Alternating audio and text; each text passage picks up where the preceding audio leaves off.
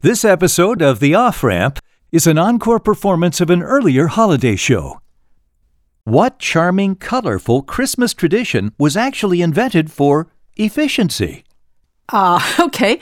In the classic movie How the Grinch Stole Christmas, the Grinch was described with 3 words. What were they, Bob? Answers to those and other questions as we head for the holidays in this edition of The Off-Ramp with Bob And Marcia Smith.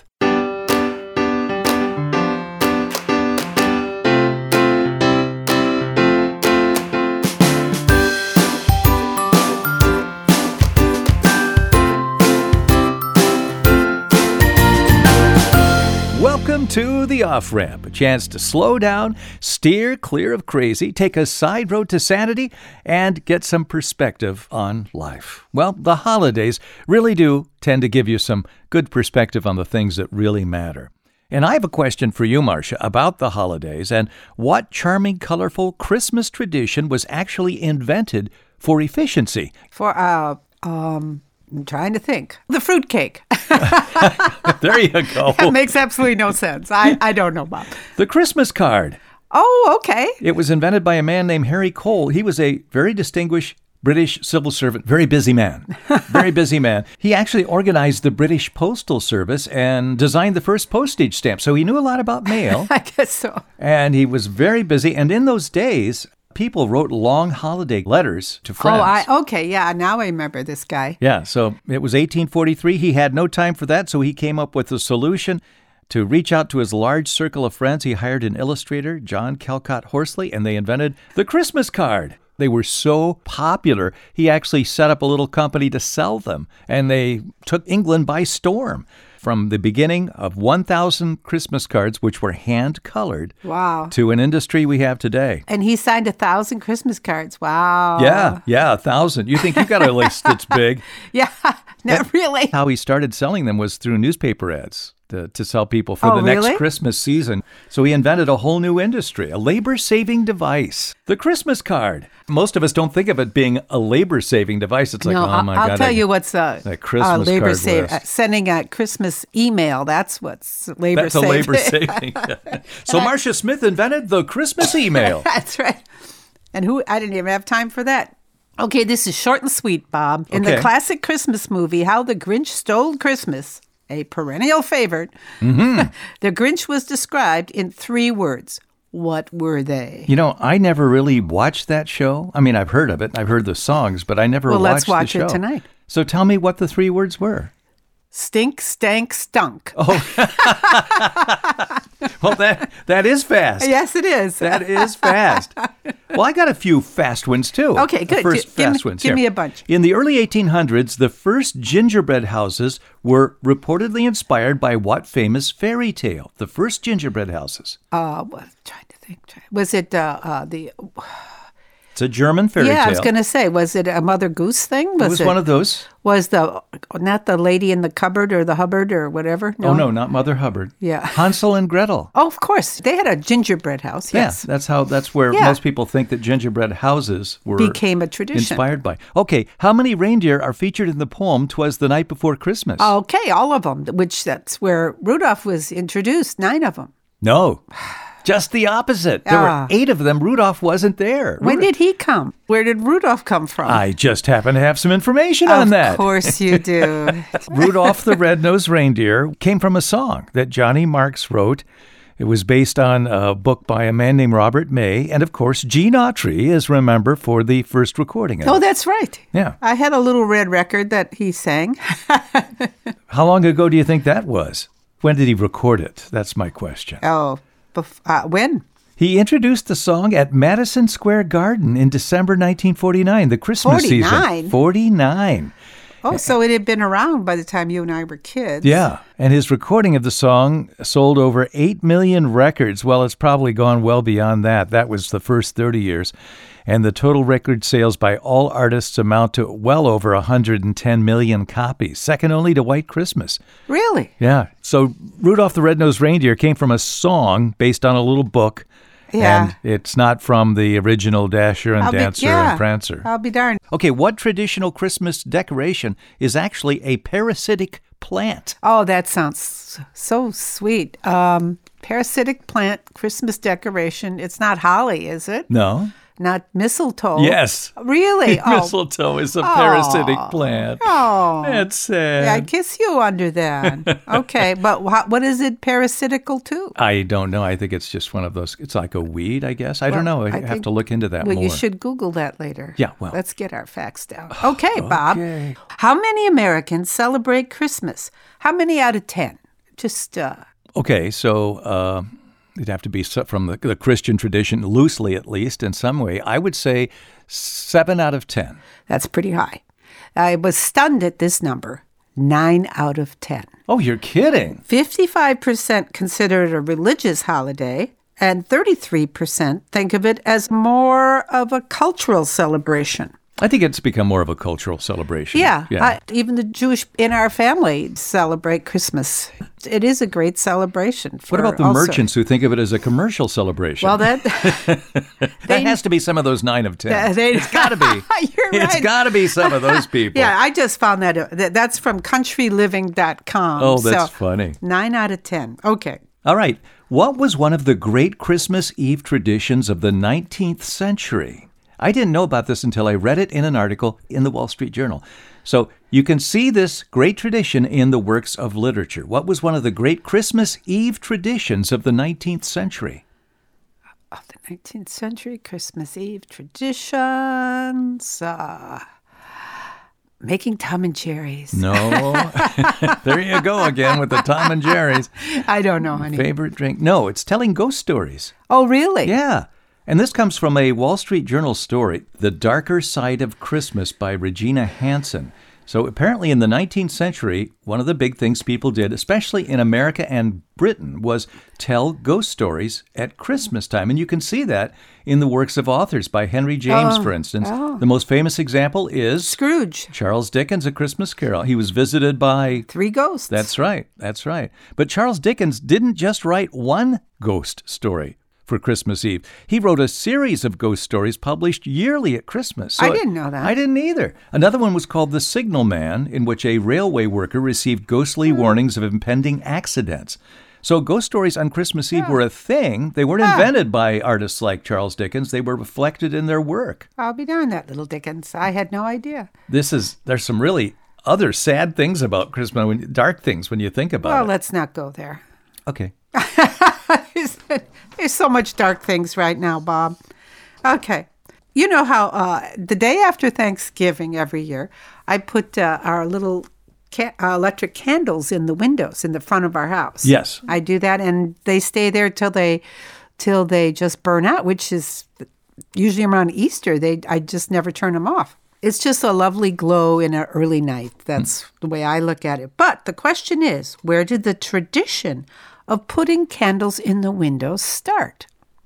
I have never thought of that. Is that a Christmas tradition? Is that what you mean? Mm-hmm. Don't know. Well, I was thinking this is another one of those things that goes back to Victorian times and, all this and that. No, nay. Goes back farther than that? No. 1930. Oh, tell me about that. Yeah, it was from colonial Williamsburg. You've been there, right? Yes. Okay, so a Williamsburg historian put lit candles in the window of historical buildings that were open for business during Christmas. He wanted the shoppers to know where they could shop. Oh, no kidding. During Christmas, so that's how he did that. And people who visited thought it looked charming and took the idea home with them. And that's why Marcia Drewen Smith has done it, how many years later? So again, 90 years later. A commercial thing that started on Christmas. And I thought it was some charming ancient tradition. Had no idea. No, me either. No idea. I'm still going to do it. That means people can come over here and shop. Yes, they can shop. Come in and buy any of the toys we have under the tree. So, the story of the sleeping children in Clement Moore's poem, The Night Before Christmas? Yes. Remember, there's this line, visions of sugar plums danced in their heads? Indeed. So what are sugar plums? Well, they're plums with sugar on them, Bob. No, they're not. Okay. I knew that was too easy. Okay, sugar plums. Raisins? Well, they are actually a fruitless candy, believe it or not. Oh, Isn't no that kidding. strange? Yeah. Yeah, so they were long-forgotten candy, very labor-intensive. This comes from Michelle Debzak, writing for Mental Floss. So according to The Atlantic, the sugar plums English speakers ate from the 17th to the 19th century contained mostly sugar and no plums. They were made by pouring liquid sugar over a caraway seed or an almond, allowing it to harden, and then repeating the process. This candy making technique was called panning, and it created layers of hard sugar shells, and the final product was roughly the size and shape of a plum, which is how it became associated with the real fruit. What year was this? 17th century. Okay. Yeah. So that was a thing. So this was before the day of candy factories, so these sweets could take several days to make, and that's why their labor-intensive production explains why they were a luxury good for special occasions. So children would be dreaming, maybe we'll get sugar plums. That's sweet. Have you ever made candy of any kind? I'm sure I did when I was a kid. I don't remember ever making candy, but it sounds My mom like... used to make fudge and all those kinds of things. Yeah. So and cookies and... Okay. Well, that's I had no idea. That's very interesting. All right, Bob. Although Shabbat is the most important holiday in the Jewish faith, many of us are more familiar with Hanukkah because it falls near Christmas, so we're aware of it. Yes. The 8 days of Hanukkah has just passed, and the menorah displays 9 candles, with 4 candles on each side of the middle one. Why are there 9 instead of 8 to celebrate the 8 days of Hanukkah? I never thought of that. I'm just used to seeing the beautiful symmetry of those candles, with and that one in the middle being the biggest one. Actually, it's just taller. It's just up taller. Okay. It's the same size as the others. Placed higher. Yeah. Okay. Oh, you don't know, do you? No, I don't know the answer. You want to guess? Yes. What's the answer? The middle candle is called shamas. You light it first, and it's used to light the other candles. It's just the helper candle. I wonder if the Advent candle tradition came from that Jewish tradition. Well, me too. I was just thinking about that. That's At our interesting. church, they have that big candle in the middle. That's for Christmas Day, and then you light all the weeks around it, right? Yeah, the Sundays prior to that. Yeah. Huh, interesting. So, but I'll bet it did. I bet they did too. A lot of Christian things came from the Jewish traditions, I think.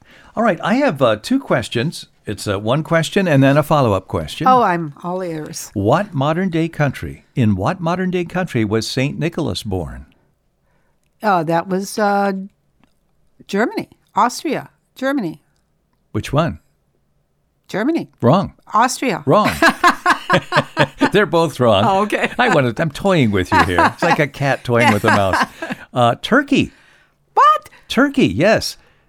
St. Nicholas was a Christian saint. He was called St. Nicholas of Myra. He's also known as Nicholas of Bari. He was an early Christian bishop from the maritime city of Myra, which is the modern-day city of Demre in Turkey, and it was during the time of the Roman Empire. It's believed he lived from 270 to 343 A.D. Now, how did he come to be known as St. Nick or St. Nicholas? Wasn't he really benevolent? He was always giving out toys to kids and food and treats. He was a gift giver, yeah. He was, many miracles are attributed to him. He was known as Nicholas the Wonder Worker. Did he come down a chimney? Not that I know of. Oh, okay. But he was a patron saint of sailors, merchants, archers, repentant thieves, prostitutes, Okay. children, brewers, pawnbrokers, Wow. unmarried people, and students in various cities and countries. Well, They almost covered everything, I everybody think- but the retired people. Yeah, there. that's a cross-section, I'd say. Isn't that interesting? Wow. And his reputation evolved among the faithful because he had a legendary habit of secret gift giving. So that gave rise to the model of Santa Claus, St. Nick, or Sinterklaas. So I thought that was kind of interesting. But there was actually a person named St. Nicholas. He was a bishop in the Christian church, 270 A.D. to 343 A.D. was his lifespan. Wow. Look how long ago that was. Turkey. Yeah. Yeah, and you probably wouldn't think of that. No. I'll be darned. A little add-on to that one. What good. does St. Nicholas or Santa Claus and pawnbrokers have in common? Well, isn't that where Santa gets all his toys? Doesn't he get them from the pawn shop? No, he doesn't get his toys from the pawn I'm sorry. shop. I get right. Good Lord, Marsh. They're made in the workshop. Not the pawn shop, the workshop. By Will Ferrell and Friends. And apparently legend has it that the Bishop Nicholas once brought a poor man 3 bags of gold as a dowry for his daughters. And those 3 bags of gold can be seen today symbolized as the 3 golden balls hanging outside pawn shops in the sign. Come on. Yeah. Pawn shops have 3 golden balls? Well, that's the traditional sign, yes. Maybe never- not the ones you go to, where you pawn off your things, but Just the things you give me. what? What? We'll be back with more of The Off-Ramp in just a moment with Bob And Marcia. Smith. You're listening to The Off-Ramp with Bob And Marcia. Smith. Let's talk New Year's Eve. Okay. In 1908, what classic New Year's Eve tradition was begun? 1908, what classic Yeah. new... Oh, that must have been when the ball first was dropped from Times Square. You know, you really get on my nerves Oh, sometimes. sorry. Okay. Okay, of course, there aren't that many New Year's Eve traditions. Raw beef, noisemakers, Yeah. and all midnight. But yes, you got it. The first time, it's called a time ball. The first time ball in Times Square, New York City, was dropped in 1908. Wow. It was all made possible by the invention of a Victorian contraption in England called the chronometer. The chronometer. Which helps sailors at sea navigate. And a British Royal Navy officer named Robert Washhope brought it our way for a New Year's celebration that continues to this day. What did the chronometer do? It helped them navigate. So what did that have to do with the ball dropping from Times Square? It comes down for an hour, right? Ticks off. If you saw a picture of this Okay. contraption, you'd see, oh, yeah, I guess you could do a time ball drop to the chronometer depth, Bob. Interesting. just take my word. It came from England, Victorian England, and the sea, the Okay. Royal Navy. And he brought it over here. And New York City had already started celebrating Times Square. in Times Square, but they didn't have any big thing that happened at midnight. So that was it. Yeah. Well over 100 years ago. Jeez. I never think of it being that long ago. I think of the 20s or something. Yeah. Okay, I've got some more on mistletoe. Okay. Did you know mistletoe was considered sacred in the pagan rites of the Druids? Not the Druids, your family, but the Druids. They thought it had magical powers of healing. And in ancient Roman legend, when enemies met under the mistletoe, they were forced to lay down their weapons, kiss, and declare a truce until the next day. So that's when Christianity arrived in Britain. The bishops outlawed mistletoe from church decorations, mistletoe, and Christmas kisses. But this whole idea of kissing under the mistletoe became kind of a Christmas thing. Really? Yeah, even though it was not that. The holly bush, where do you think that came from? What country? The holly bush, what country? Well, was it Scandinavia? It may have been, but in medieval England is where they trace it back to. And superstition had it that the holly bush had special powers against witchcraft. So unmarried women fastened sprigs of the holly bush. It's always unmarried women. Unmarried women always waiting for the men. Yeah, how come not the Not the unmarried men. guys? Men never worried about it, but unmarried women fastened sprigs of the holly bush Oh, to their God. beds at Yeah. Christmas time to keep themselves from being hexed. Yeah. And to early Christians, the holly bush symbolized the burning bush of Moses. And its prickly points and red berries reminded the faithful of the infant born on Christmas Day would someday wear a crown of thorns. Again, going back to the darkness of Christmas. Yeah, wow. This is another one. You think of the 3 wise men. They Yeah. came to the Bethlehem baby, Jesus, and gave him gold, frankincense, and myrrh. What's the darkness of that story? There's a darkness there.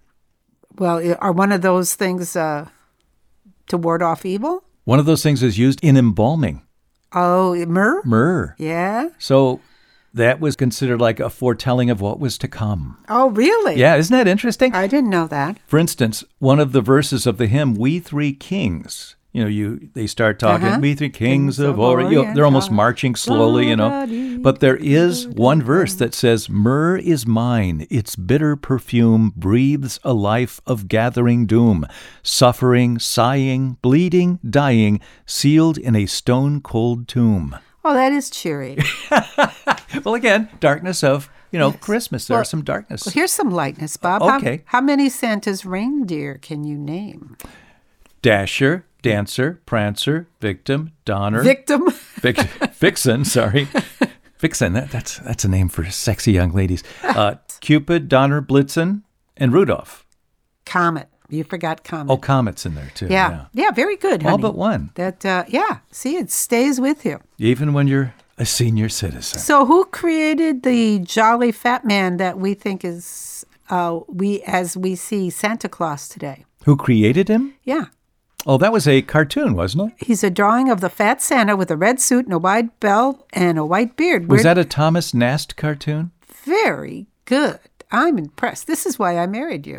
This arcane, useless information. Yes, I have plenty of it. I know. Lots of it. Never fails to He also amuse me. did Uncle Sam, so that's he was a cartoonist who did that too. Yep. And I think actually, and he at first, I think it came out through Coca-Cola ad was the first time we saw that vision. Well, that's one of the modern visions. Yeah.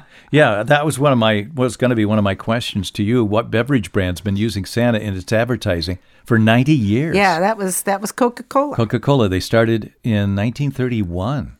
Okay, I got a few more here. You know the birthday of Rudolph, the red-nosed reindeer? No. Take a guess. Oh, he was born on Christmas Day. Yes, very good. Okay, I figure that makes sense. That's deduction, Bob. Good for you. Thank you. Now, let's talk about the Yule log. Where does that come from? The Yule log. And it's a pre-Christian tradition. Yeah. It comes from Scandinavia, Okay.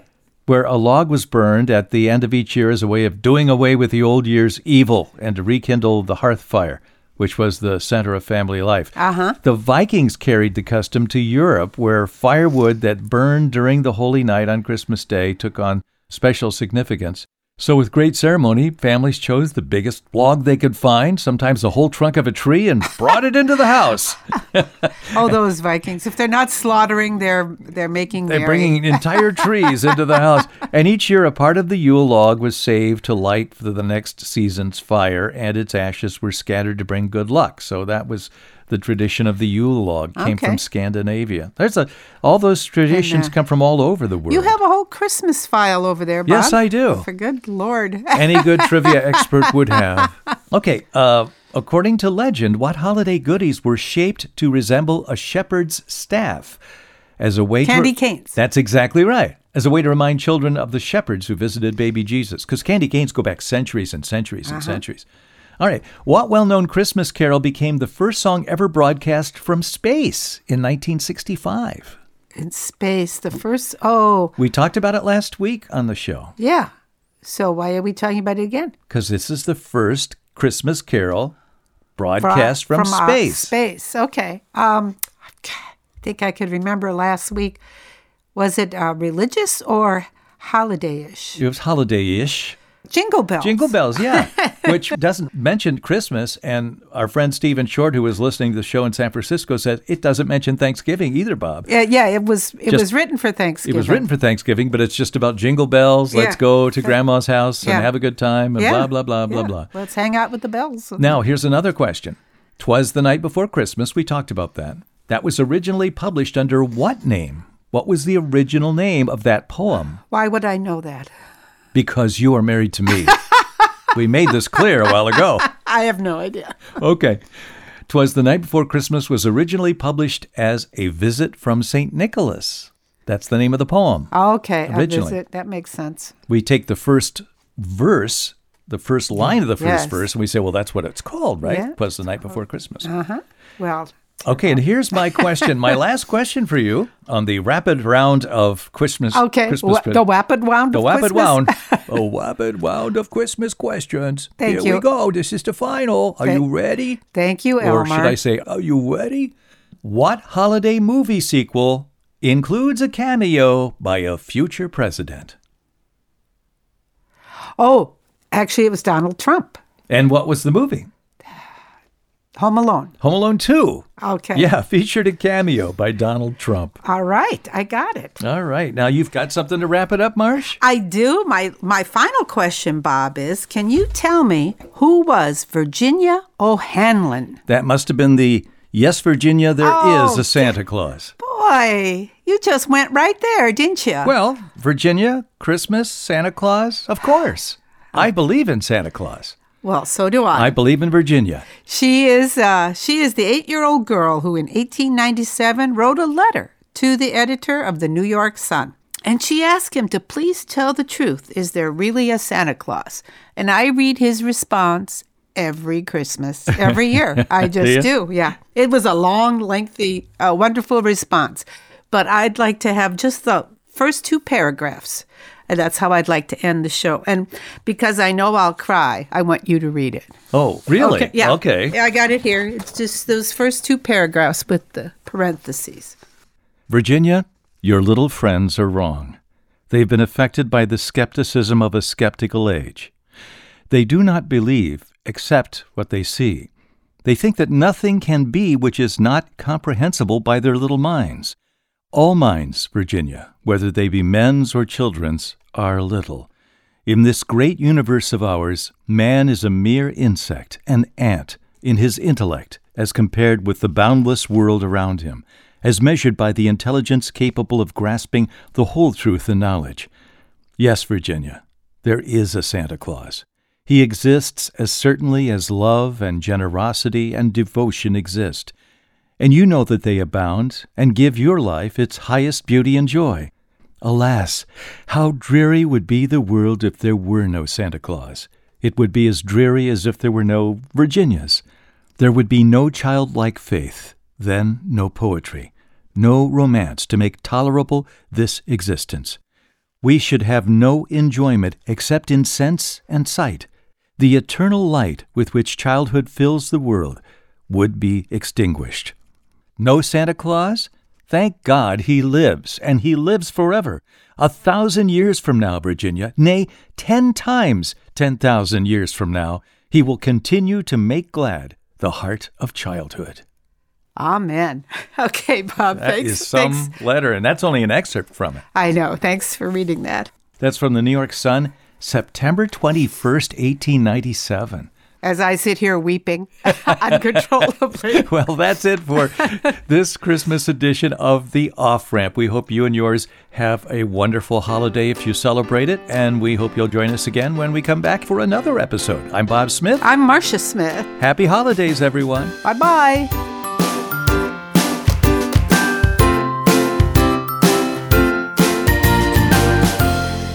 The Off-Ramp is produced in association with CPL Radio and the Cedarbrook Public Library, Cedarburg, Wisconsin.